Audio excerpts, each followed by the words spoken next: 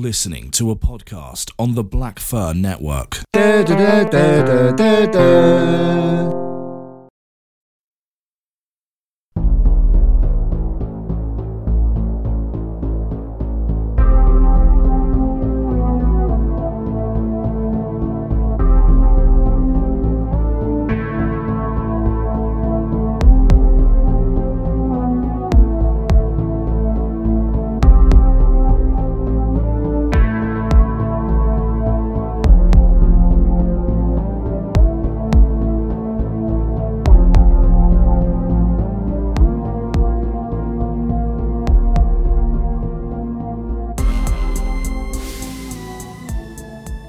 Welcome to Crimes Like These with me, SJ.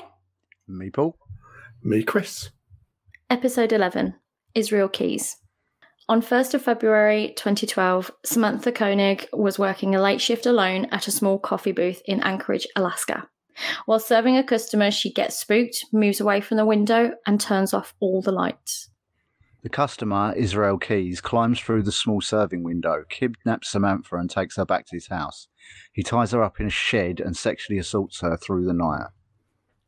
In April 2012, Keyes is located after using Samantha's debit card in Texas. He is arrested on the pretense of a traffic violation, but during his interrogation, he confesses to more than just Samantha's kidnap. And now we'll discuss Crimes Like These. Right then. Okay.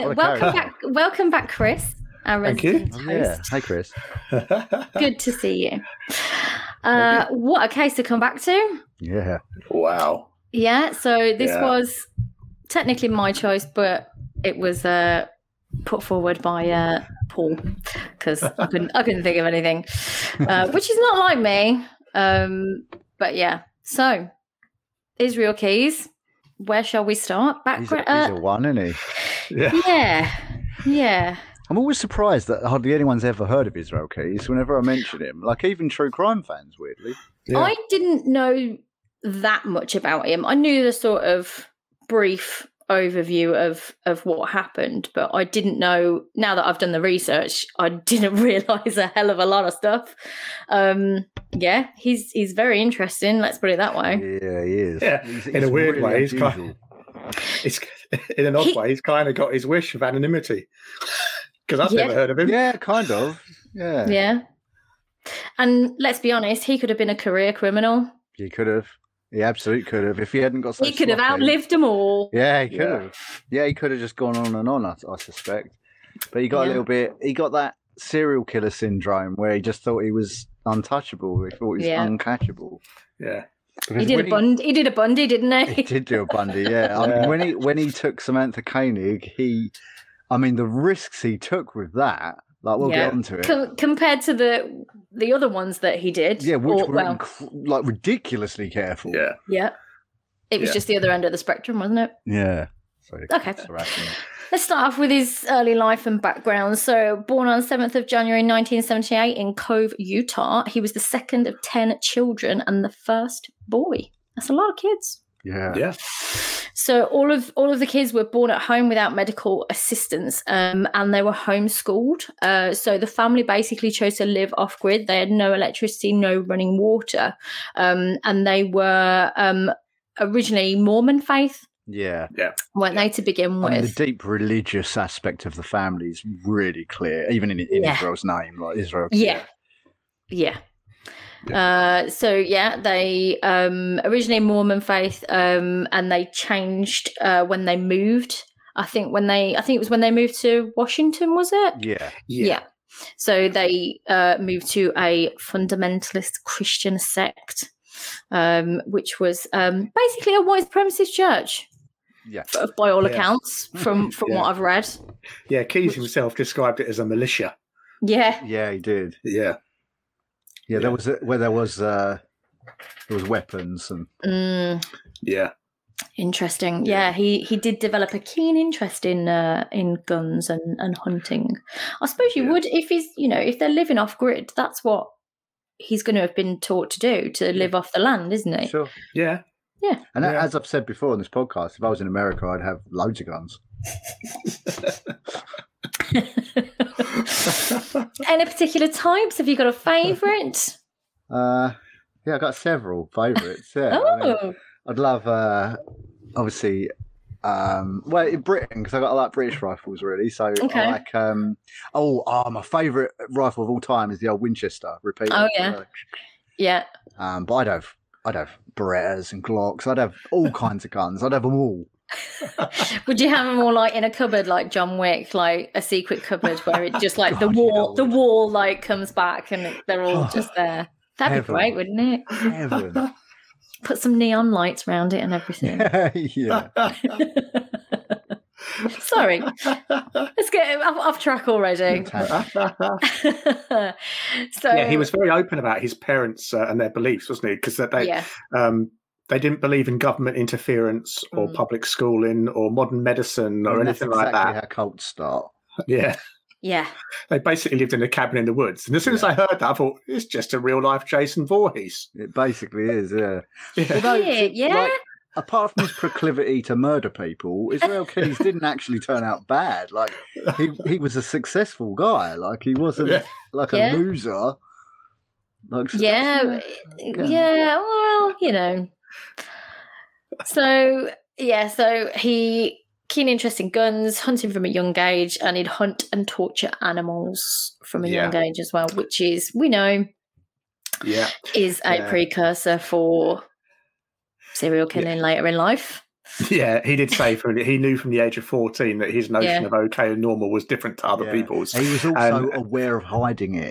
He knew he had to hide it. Well, there was an incident with a cat, wasn't there? Where it didn't go so well. I think he chased a cat. He nailed it to a tree and then shot it to a tree. And none of the other kids laughed. No. And at that point, he thought, I just need to keep this stuff quiet.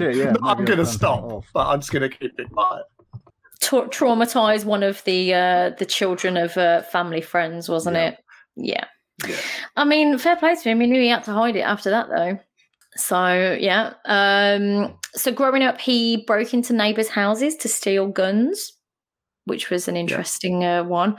But I did read that his parents, or at least his mum, found out on some of them and made him go and give them back. Yeah. Yeah. Could you imagine? Just give him a clip round the ear and go and take that back to Mrs. Jones. That was always the worst thing as a kid, wasn't it? It wasn't getting shouted at by your parents. It was getting hauled round to apologise. It was so much worse. Yeah. Although, personally, I never stole anyone's guns. So. No, I mean, you wouldn't be able to steal guns. There wouldn't be that many guns in this country. You'd be well lucky to come across a gun during a burglary. Yeah, maybe stealing apples out of the next door's garden, maybe. I stole all my neighbour's tomatoes out of his greenhouse when I was a kid. What did you do with the tomatoes? Oh, this is the worst part. I didn't even eat them. I squashed them all. Oh, that's just spiteful. Yeah, I didn't do it to be spiteful. I just liked throwing tomatoes at things. There were tomatoes there. There was no vindictive. I wasn't being vindictive. I was just being a moron. This is definitely staying in. This is definitely staying in. You're being a cost-effective moron. Why buy when you've got them to hand? Exactly. Yeah. Brilliant. So the family moved again in the late 90s to, is it Maupin, Oregon? Yeah. Why do they have such weird names? I don't know, but I'm terrible with pronunciations, so I'm probably pronouncing that wrong. So at 20 years old, he joined the US Army, which was around July 1998. Again, as we've mentioned before, super common for serial killers. Yeah. Absolutely. I did read. Sorry, SJ. No, go on. I did read actually just shortly before he joined the army that he became friends. He lived in the same street as I'd never heard of this guy. I had to look him up, but a guy called Chevy Cahill, who was a convicted murderer and white supremacist, and he befriended this guy. Oh yeah. Wasn't he part of the church thing? Maybe, yeah. I believe possibly. Because around the same time, he said he renounced Christian faith and turned to Satanism. Oh dear. That's not good, is it? So he was very well behaved in the army. He only received one reprimand for a DUI, and then he was honourably discharged after 4 years in 2001. Yeah. He claimed he was relatively well behaved all the time he was in the army as well. Yeah. Yeah. They noted that for keeping him sort of steady. Yeah. He was known to be quiet. He kept himself to himself. Yeah. A heavy drinker at weekends. No, he liked wild turkey bourbon, apparently. He would drink it whole bottles at a time. And, they throw in this thing. They throw in this thing that ordinarily I get the right ump with because they just throw it in there. But in this case, they said, but he did like the Insane Clown Posse. He used to have posters of them all over his room. I think, you always throw this in there. You're like, it's based on music. Mass murderer. Who doesn't love the Insane Clown Posse? I'm so glad that we've got to an episode where we can talk about the Insane Clown Posse. I've seen them live. Don't know if I've ever knowingly heard a song by them. Really? Yeah. You would know a few. Oh, I probably would. You would know if you check them out on Spotify. So, Amazing Jekyll Brothers album and the album that followed, which was The Wraith. Did you just come out as a juggalo? Sorry, I might have. Yes, I know the FBI recognise them as a gang, but really? They recognise them as like as a gang, basically. Yeah, interesting. Yeah, it does make me laugh. They always chuck these out there whenever there's something, a school shooting or anything. Oh, he had posters of Slipknot up in his. Oh, shut up! That's crazy. That is. Yeah. I listened to the Insane Clown Posse in fact, I'm going to show you. I have a little Violent J bobblehead here. See, the only reason I even know they exist is because Eminem had a thing with them, didn't he? Yeah. Back in the day. Yeah. They have some absolutely hilarious songs. So there's one called Please Don't Hate Me, and it's on one of the Bizarre albums, and it's all about them fucking Eminem's mom.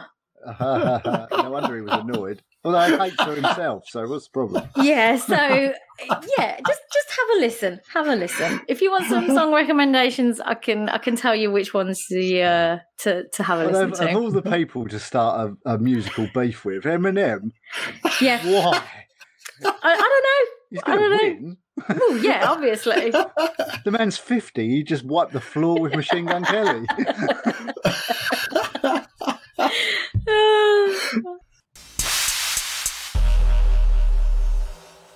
Anyway, back to the murder. Back to the podcast. I didn't find anything else on his early life. Yes. Yeah, I think that was pretty much it in a nutshell. Yeah, there's not too much. They're going on and on about his army days and how he may have killed someone while he was in the army. They couldn't. Died. They weren't too sure about it. He was so cagey about admitting anything. Unlike a lot of serial killers, he definitely did not want the notoriety. No, he played his cards close to his chest, didn't he? Even when he was caught, he would tell them everything more or less, but he wanted his name kept out of the news. He just did not want to be known, nobly so because of his daughter. He wanted his Americano, his Snickers and his cigars, though, didn't he? Yeah. Oh, God, what a diet. Jesus. Yeah. Although he knew he was going to kill himself, so. True. Yeah. True. Spoiler for the end Spoiler of alert. He was unusually meticulous, I think. Yeah. But even in comparison, incredibly so. Some of the, even aside from it, he used to say he took the battery out of his cell phone whenever he was travelling, so he couldn't be tracked and things like that. Yeah, he would fly to a state, rent a car, then drive to another state. Yeah. Yeah. Yeah, just mad. There was a rumor that he visited a plastic surgeon in Mexico as well to have his fingerprints altered and stuff like that. I don't think that's true. Yeah. That just I don't know. That seems a bit tinfoil hat time, doesn't it? That seems a little bit like movies kind of thing. Yeah. I don't know if you probably could, I suppose, have your finger. He could do a John Doe and shave him off with a razor blade. I don't think that would work either. No, I don't. I just don't think it would. I don't think it would work. It would mutilate it to such a individual pattern that you could probably take it from that. Yeah. But yeah, he was very meticulous. Like obviously the murder kits. Like if you're unfamiliar with Israel Keyes, like he would bury, like put murder kits in big plastic drums, seal them up and bury them underground. So he would have like the means and like equipment to kill people in all the states he went to. Yeah, so they'd have like guns, knives, rope, all kinds of cable ties, chemicals, money. Yeah. It was like so. I think they said they found 14. 14, and they were shit. Yeah, some of them they placed, in excess of 5 years, and they were almost in the grid as well. He was almost like gridding the country with these things. So because he wanted to be opportunist, so he didn't pre-plan. Aside from pre-planning the kit he was going to use, and he staked out the elderly couple, as we'll get to in a while. Yeah. But quite often he would just loiter around campsites, parks, cemeteries, anywhere isolated, and then pick a hit. That was part of his genius. Yeah, because he had no victim type. Yeah, like his victimology was always different. Yeah, he didn't have a type, did he? So it was whoever strayed into his path. It was purely about the killing for him. Yeah, it was. Yeah, that's actually not a common thing with serial killers. No. It's normally some other reason, like the murder isn't necessarily what does it for them. Which is why he was averse to guns, wasn't it? He was averse to using guns, if at all possible, because he wanted to face them and he strangled them. Mostly for fear, for control. Yeah, which makes sense. Yeah. Makes sense. Yeah, I wonder if his sort of ultimate goal is for the money, or because obviously there was more than one sexual assault. Oh yeah, as well, and I don't know if what his actual end goal was, whether it was the sexual assault or the actual robbing them of the money, because obviously he had he did have a job, but still he would need funds to buy equipment and supplies and stuff like that.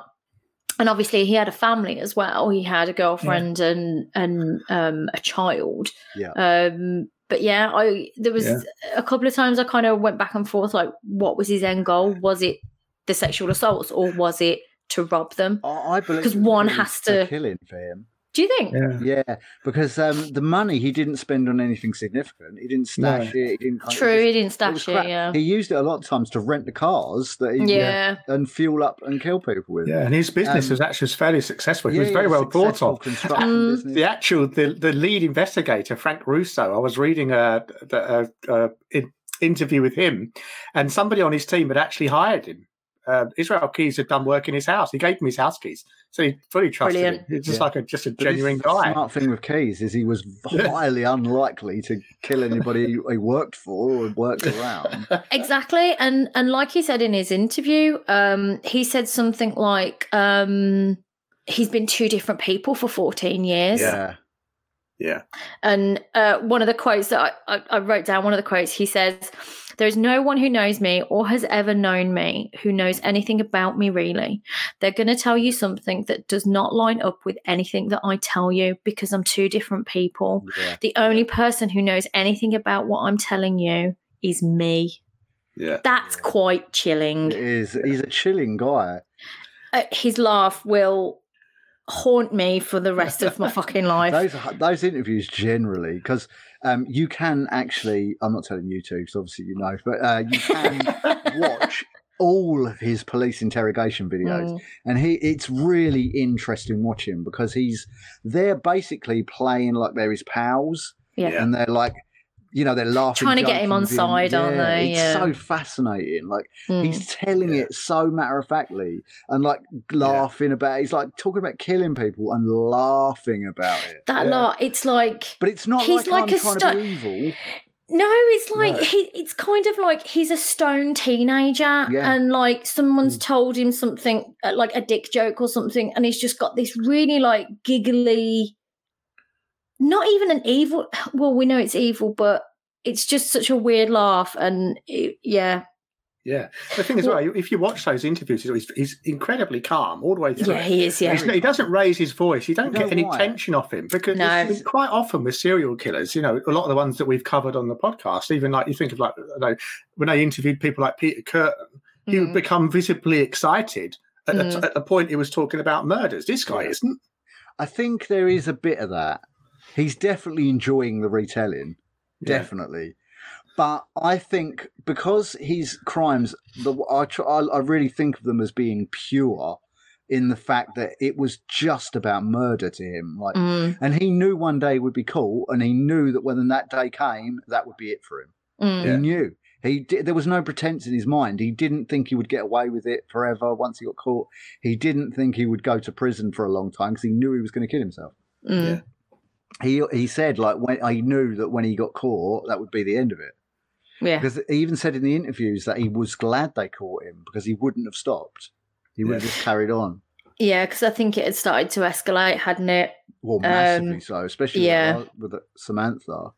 Yeah, let's go through what happened to Samantha. So, so she's working late at a coffee stand, and it all starts off with her current boyfriend goes to pick her up and she's not there, and he gets a text message from her saying that she's staying with friends. Yeah, because her boss had said she'd already left, and he gets a text message from her phone saying that she's gone to stay with a few friends. There was interesting sort of suspects in the early days, wasn't there, with Samantha, because they first suspected the boyfriend and the dad. Yeah. The dad sounded a bit sketchy as fuck. Absolutely sketchy as fuck. Yeah. I think the dad was some kind of local drug dealer. Yeah, that was it. He was involved in drug trafficking or something, wasn't he? They thought it was to do with that. Yeah. So they basically look at the CCTV, don't they? So the dad reports Samantha missing, and they review the CCTV footage from the coffee stand. So it's like a little wooden shed almost with a window, isn't it? It's a coffee hut, isn't it? It's a hut. Yeah, that's it. Yeah. I've never seen anything like it before. And she was obviously on her own as well, late at night. And she's how old was she? 18, which scary. I wouldn't want to be working in. Yeah, I mean it's Canada though, isn't it? Oh no, it's Alaska. Yeah, it's Alaska, isn't it? Sorry, cold. I'm thinking. Yeah. He comes up to the window, and he's got, I think has he got a ski mask on or something like that? She doesn't think's unusual because it's Alaska. Exactly, and it's February. Yeah. It's going to be middle of winter, isn't it? So, she on the video she starts making coffee. She goes back to the window and she sort of jumps back. She recoils from the window, doesn't she? And she ends up turning all the lights off, and then he comes through the window. Yeah. And then there's another, I think somebody else had got CCTV of the car driving away. Yeah, him walking her to the car. Him walking her to the car and then driving off. I did read an account that she tried to run and he tackled her. Is that in the car park or not? I didn't see it on the footage. I didn't see that. No. I'm not surprised if she did try. Good on her if she tried, Yeah. You know what they say? Never let them get you to that secondary location. Yeah, that's it. Yeah. Yeah. Absolutely. Fight all you can because they're highly unlikely to kill you right there and then. Yeah. It was just too much hassle. You just got to get away. Yeah. Yeah. And this is local to him now as well. Exactly. And this where he starts making mistakes. Yeah. So he takes her back to his house, his own house that he shares with his girlfriend and his child. Who are there at home, and ties her up and starts to play loud music in the shed. In a shed, which is literally right next to the house. It's adjacent to the house, the main house, isn't it? Crazy. Yeah. So I don't know if does he force her to drink alcohol? Yeah, he gets her drunk. Yeah, he gets her drunk and he's rapes her through the night, and then he goes on holiday the next day. Yeah. Oh, hang on, he goes back to the hut, doesn't he, for the card and her phone? Yeah. Yeah. Yeah, because it's still there. So he actually goes back to the scene of the crime where he picked her up to get her debit card and her phone. And then he fucks off on a cruise for 2 weeks with his family, doesn't he? And leaves her in the shed. But this is the thing, right? This is one of the most disturbing parts of it, is when he gets back from, obviously she's already dead. When he puts her in a freezer, when he gets back from holiday, he takes her out of the freezer. I'm not laughing because it's funny. I'm laughing because it's disbelief. Unbelievable. Yeah. He puts makeup on her, props her eyelids open, takes a photograph, and sends it to her family with a ransom note. Yeah. He used fishing wire to sew her eyelids up. Yeah, and that day's newspaper. Yeah. He did a bang up job. Yeah, well, they absolutely fell for it. Yeah, I would fell for it. The only thing they said is she doesn't usually wear her hair in a plait. Yeah, he plaited her hair because that's what he does for his daughter, which I thought was real fucking creepy as well. That he plaited his daughter's hair and that's what he did with her. And when the family are looking at the photo, I think it's her dad, isn't it? He says she doesn't normally wear her hair like that. That's why he was unsure whether it was her or not in the first place. She was dead, so she looked different. Well, yeah. But, So, he sends a ransom for $30,000, I think it is. But he leaves it in a really weird place. He tacks it to a bulletin board in a park. Weird. Yeah. Very weird. And he's still sending messages to the boyfriend as well. Yeah. Because if he hadn't described all his other victims to the police in such detail and they found the bodies, I would have said he was lying and this was his first rodeo.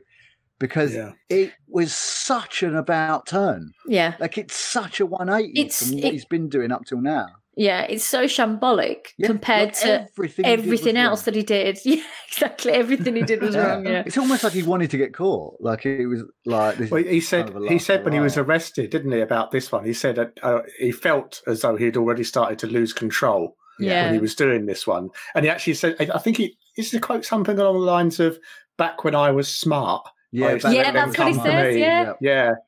Back when I was because he didn't even resist when he was arrested. No, he just accepted it. But then, even that, for somebody who was so meticulous about his crimes, to be driving around with her stuff in the boot. Yep, and using her cash card. Using the cash card. Yeah, I know he went to the ATMs with his mask on and everything, but fucking hell, come on. The thing is, he was wearing a vest in the fucking in the middle of Alaska. Like, he ain't really hard to spot, is he? What the hell? What a guy. Yeah, he really did do everything wrong on this one. But so they trace debit card withdrawal. So basically the police get in contact with the bank, don't they? And they set up an alert system where if her card is used or any other activity on her account is flagged to the police to basically try and locate him. March the 7th, 2012, withdrawal from ATMs in multiple states, Arizona and Texas. So they knew he was traveling east. April 2012, Texas Highway Patrol cops spots the make and model of the car that they're looking for. Basically, they pull him over for a traffic violation and notice that he's got an Alaskan driving license, and the cop thinks, I think this is the guy. Yeah. He's got a gun in the trunk and he's got Samantha's phone and debit card as well in the car. And the clothes, he's got clothes as well in the car as well, hasn't he? Her clothes and clothes that he was wearing at the incident and the ATMs. Apparently he did immediately deny the kidnapping of Samantha.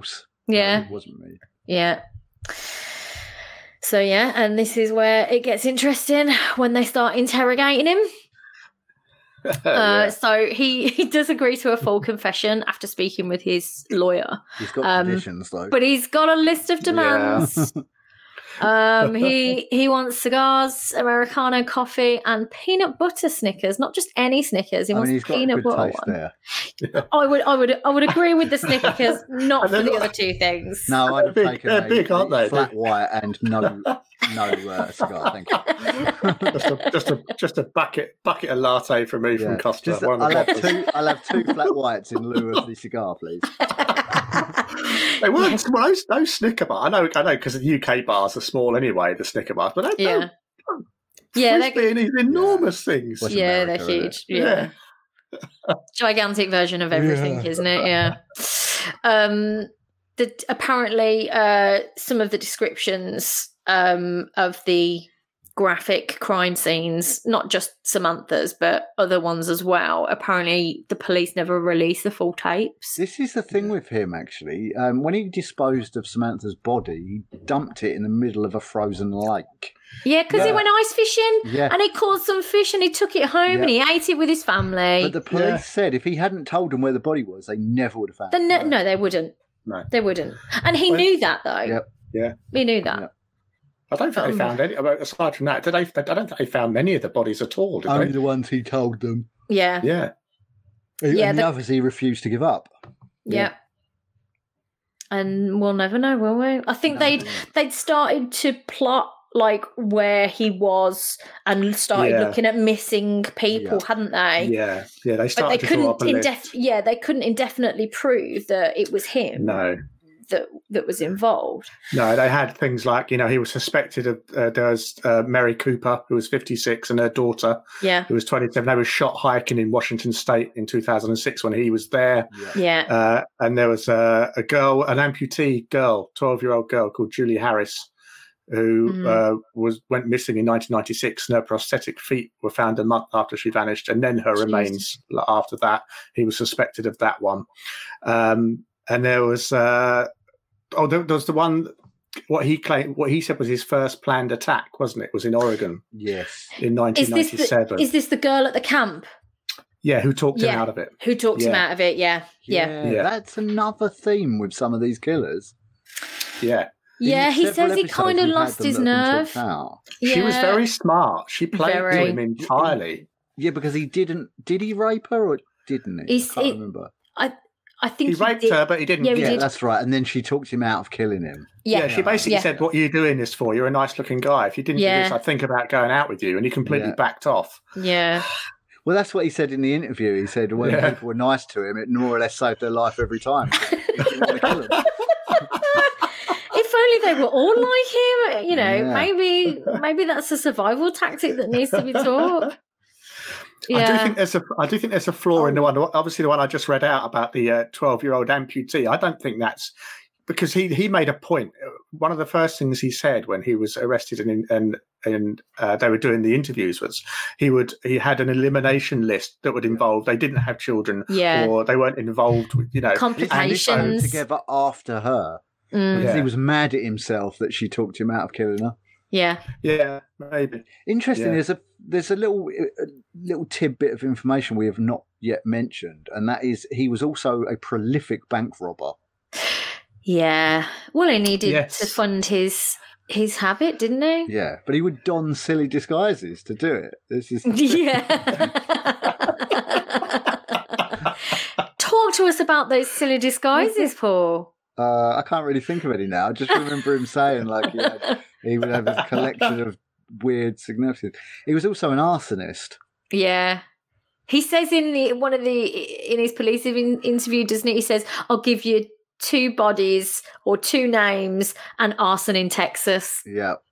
Like bartering with them. What a weird way of because I love the way the police are talking to him because they're just talking to him like they're his friends, like they want to hear all about his exploits. Yeah, because they're, trying to encourage him because they think he wants to brag about it, but I think they only got so far with him there because when he says that he wants his name kept out of the media, obviously when he gives them the couple, doesn't he? That he broke into the house. After that, because that the police was horrible hearing about that one. That was horrible because that was like a home invasion and scenario. It was prolonged. He took them. Yeah, he did. With Samantha, and Yeah. He staked out the house and he was like, they're elderly couple, no kids, no pets. So he cut their phone line. Yeah, cut the phone line. And they were begging him, like the husband was begging him to take money, like instead of his wife, and it was fucking terrible listening to that. The way he's talking about it. Yeah, the wife tried to run on that one as well, and he had to tackle her. Yeah. Oh, yeah. Didn't he sit them? Hang on, am I getting my murders confused? Did he not sit them facing each other in the graves, or was that a different one? Oh, did he? Oh, I don't know. They never found them though, did they? Because when they went to the house, he said he buried them in the basement, and when they went to the house was knocked down. Yes, that's right. Yeah, the house was just rubble, and it had gone to landfill.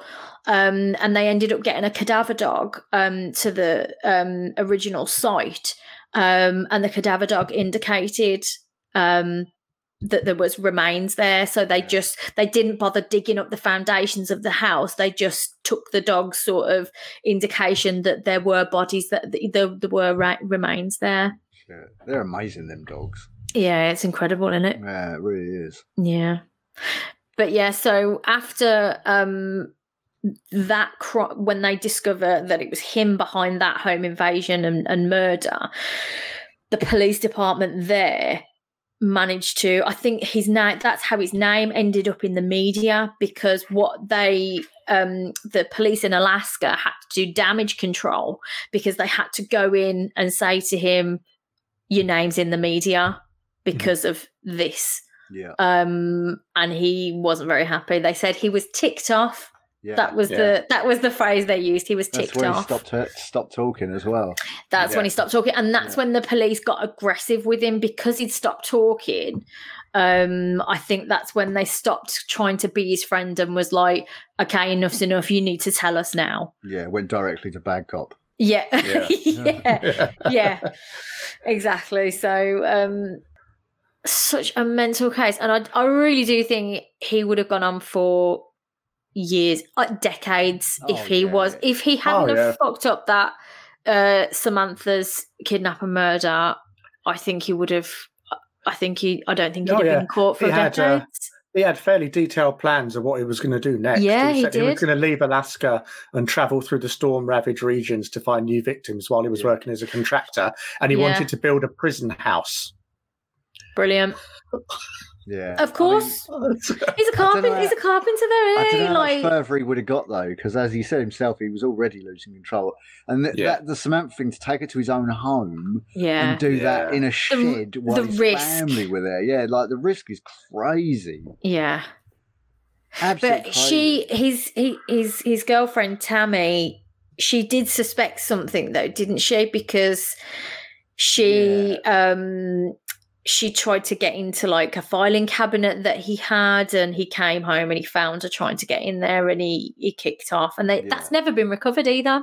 But I think she probably thought he was having an affair or something.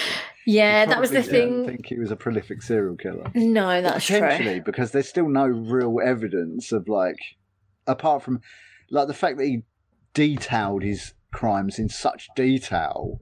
Like, I think that would be hard to make up. And obviously there were bodies. Yeah, they found. Yeah, there was the couple, wasn't there? Yeah, and there was another woman that he buried near a lake. Yeah. Yeah, and the FBI, I believe there was somebody called Deborah Feldman in New Jersey who was suspected of killing in 2009. There were many more he was suspected of. Yeah. How many was he actually convicted on? 3, I think. 3. Yeah, but he tried to leave a teaser with his drawing, didn't he? Yeah. Well, the insinuation was there were 11 and himself. But yeah. He was like, this is the thing. I find him so interesting because he like a lot of the other serial killers, they do relish in what they've done. Like in nearly every case too. Like when they're not trying to get away with it, once they're caught, they talk. And he did talk, but he didn't want it out there. As far as he was in his own mind, what he was saying was staying in that room. Yeah. They had his laptop as well, didn't they? That's how they found the couple, because he was Googling the names, because he was like courier, wasn't he? What do we say about that? If only this podcast was out before, he was. But all of his anonymity requirements were due to his daughter. Yeah. He said he didn't want her Googling his name in 10 years' time and seeing everything he'd done. Yeah, but which is exactly what's going to happen. Yeah. But it's really sad because when you Google Israel Keys, one of the first things that comes up is Israel Keys' daughter. Oh. Which I think is shitty that people are Googling that. Yeah. Like, it ain't her fault. Leave her alone, do you know? Like, yeah. Why are you trying to find out who his daughter is? Why is that even relevant? Yeah, it's just pointless, and you're just doing more harm to her. She's going to suffer enough. Exactly. When she sort of finds out what's happened. Exactly.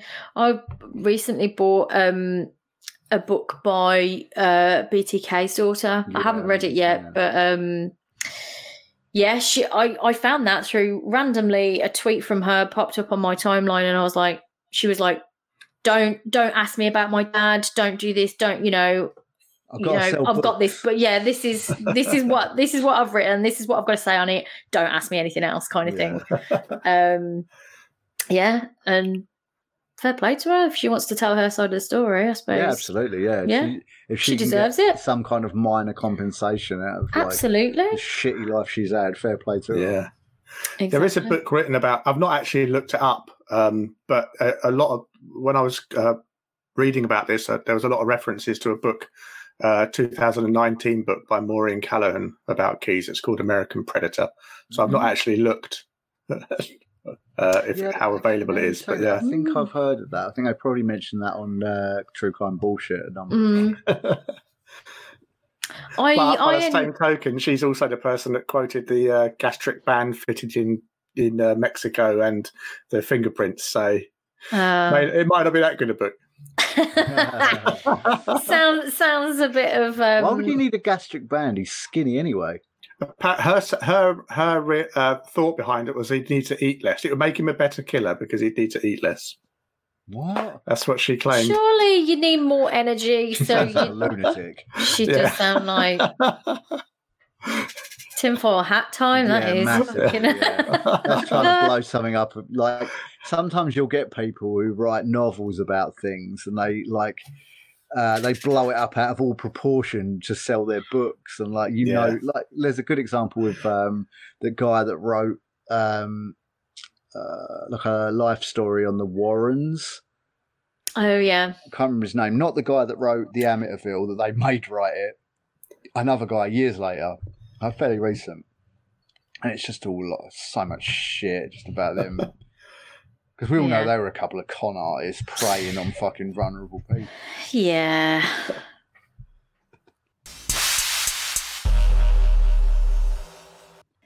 If you are enjoying our podcast, you can help us reach more listeners by rating and reviewing us on iTunes. We are on social media, Twitter @CrimesLike and Instagram @CrimesLikeThese. You can also get in touch with us via email, crimeslikeThese@gmail.com.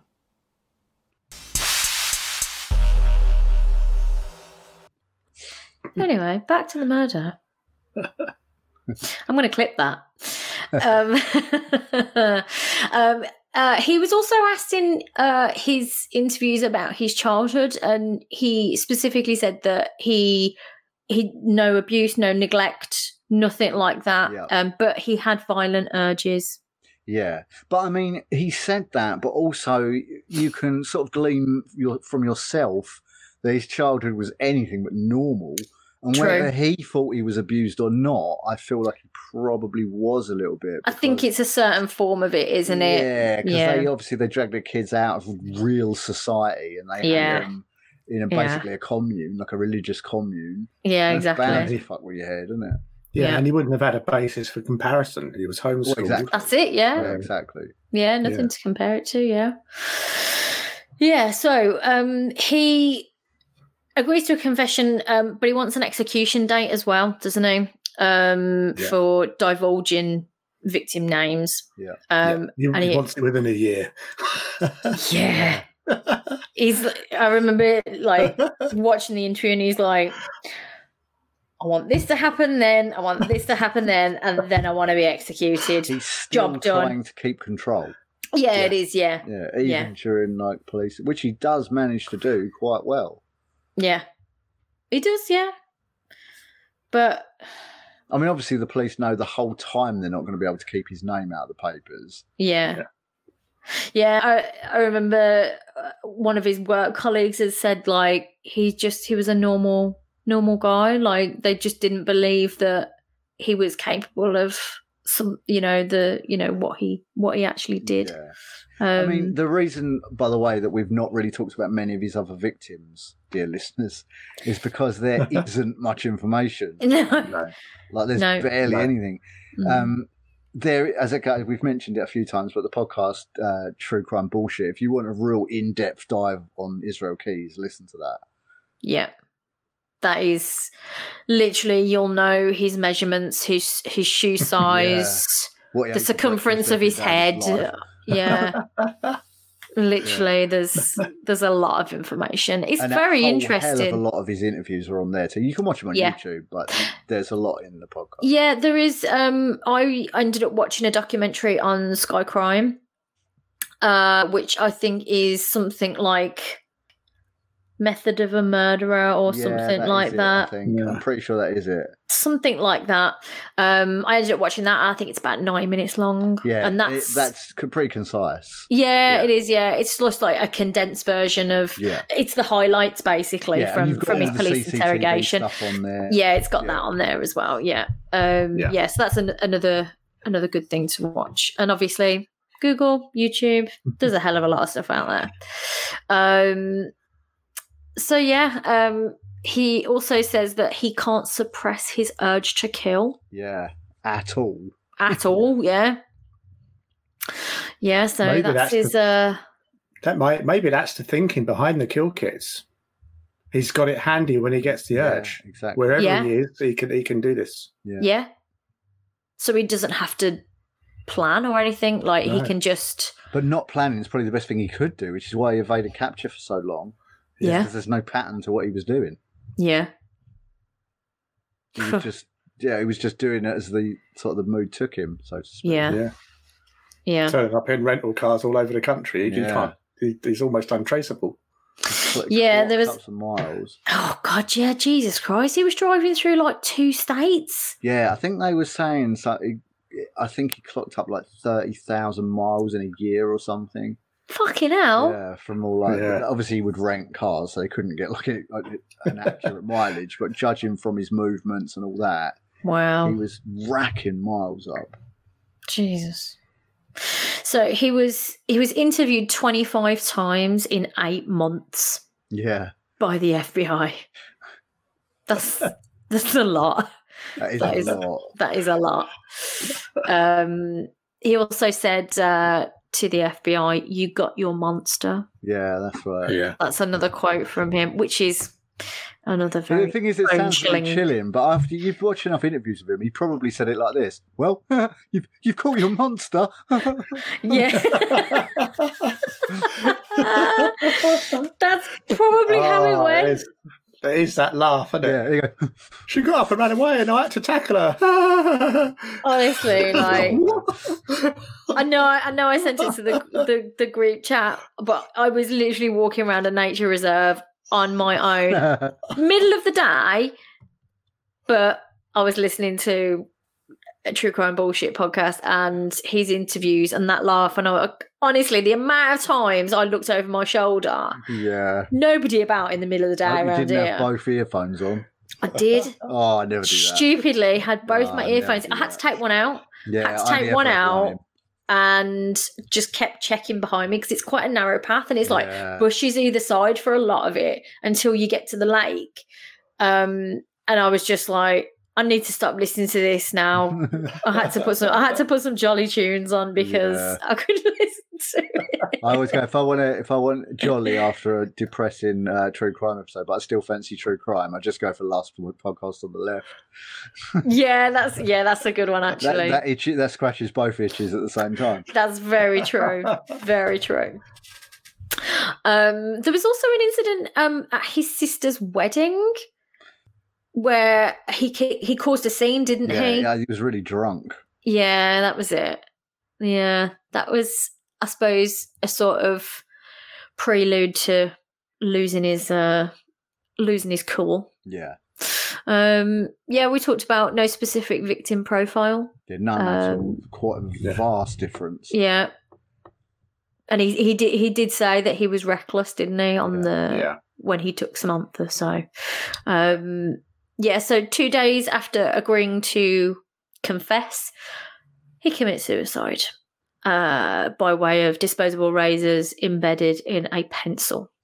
Yeah, classic prison suicide. Classic. Yeah. But he left a lovely suicide note, didn't he? He did. He did some lovely poetry. Yeah. Weirdo. Serial killer poetry. That's got to be a new one. That's got to be floating around somewhere, isn't it? Those letters. Yeah. It's probably at Museum of Death in. Yeah, that's some one of them. That's some prison guards pocketed them. Do you reckon? Yeah, you'll probably find them on Murderbelia or something like that. Yeah, probably. So is it just it just slit his wrist? Because I did read, I had the conflicting reports on this. Because one of the ones I read said he'd slit his wrists and also strangled himself with a sheet while he was lying in bed. I think he did both. Did he? I think he did the not actually hung himself, but I think he used the sheet. It's like because you wouldn't be able to do it with him. No. But I think he constructed something by which he could pull it and I don't know if it was because didn't he? Like, I think he just tied it up but just used his body weight laying. I don't know. Yeah. Wow. Yeah. Apparently, he was given the razor blades, wasn't he? There was a warning. They were warned not to give him blades, and they did anyway. So that's dumb, isn't it? Yeah. Epstein thing, isn't it? Yeah. Who didn't kill himself? Yeah, do you think Israel Keys didn't kill himself as well? Oh, I think he absolutely did. He was suicided like Epstein. Like it shocks me that Ghislaine is still alive. Oh, Jesus. That's quite remarkable that she's still around. And she's just completely denying I know. everything. Because you know why? She knows so much. She's got so many names, and you know she's got evidence somewhere. Yeah. She's getting out, man. She ain't doing serious time. Yeah. I reckon she's got too much on too many powerful people. I don't know. And that's why she's confident enough to just be chilling. Yeah, she's a right piece of work, isn't she? Oh, my God, yeah.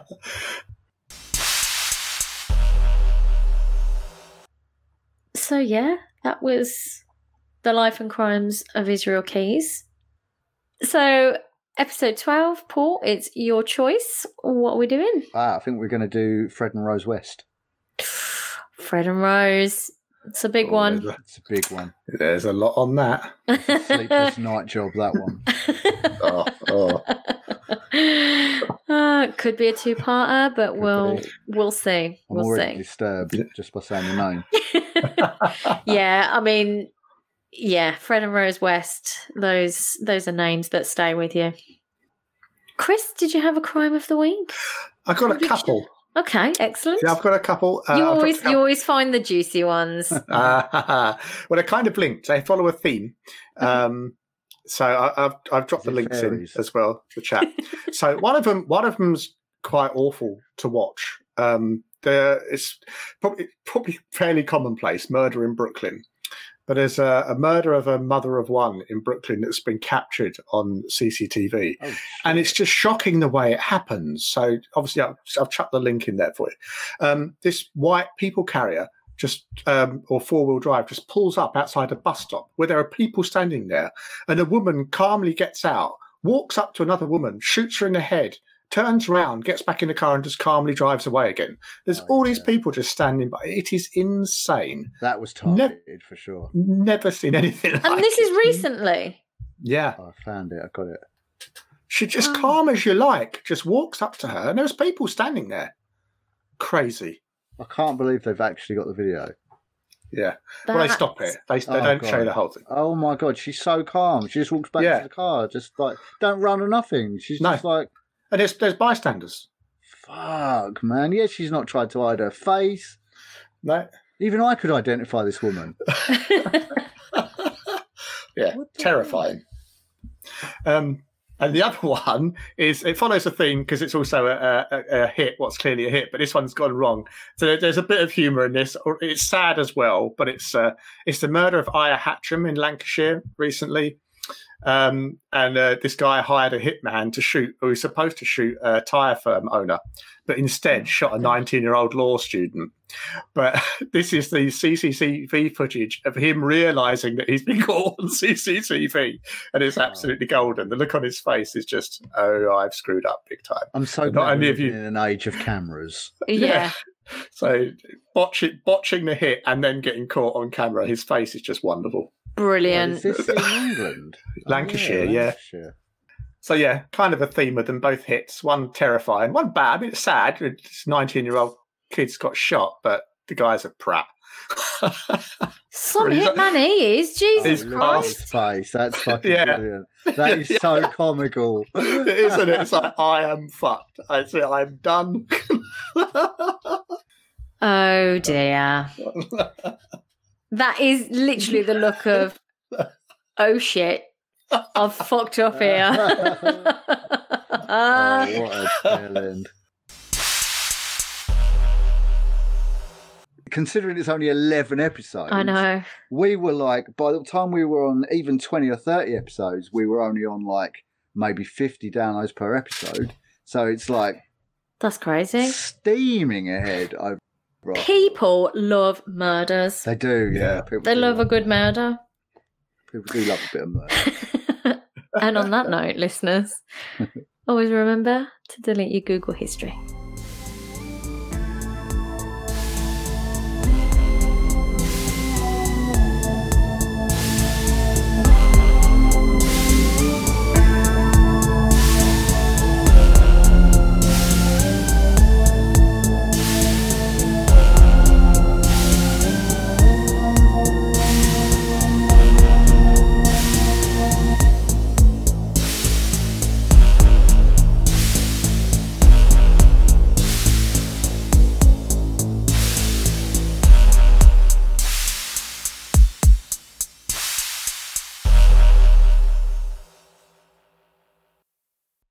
I'm just going to do sign off. That's the only thing I need to do. Yeah, we might need to do the I just remembered that's the only thing I need to do. Oh my God, have fun editing this fucking thing.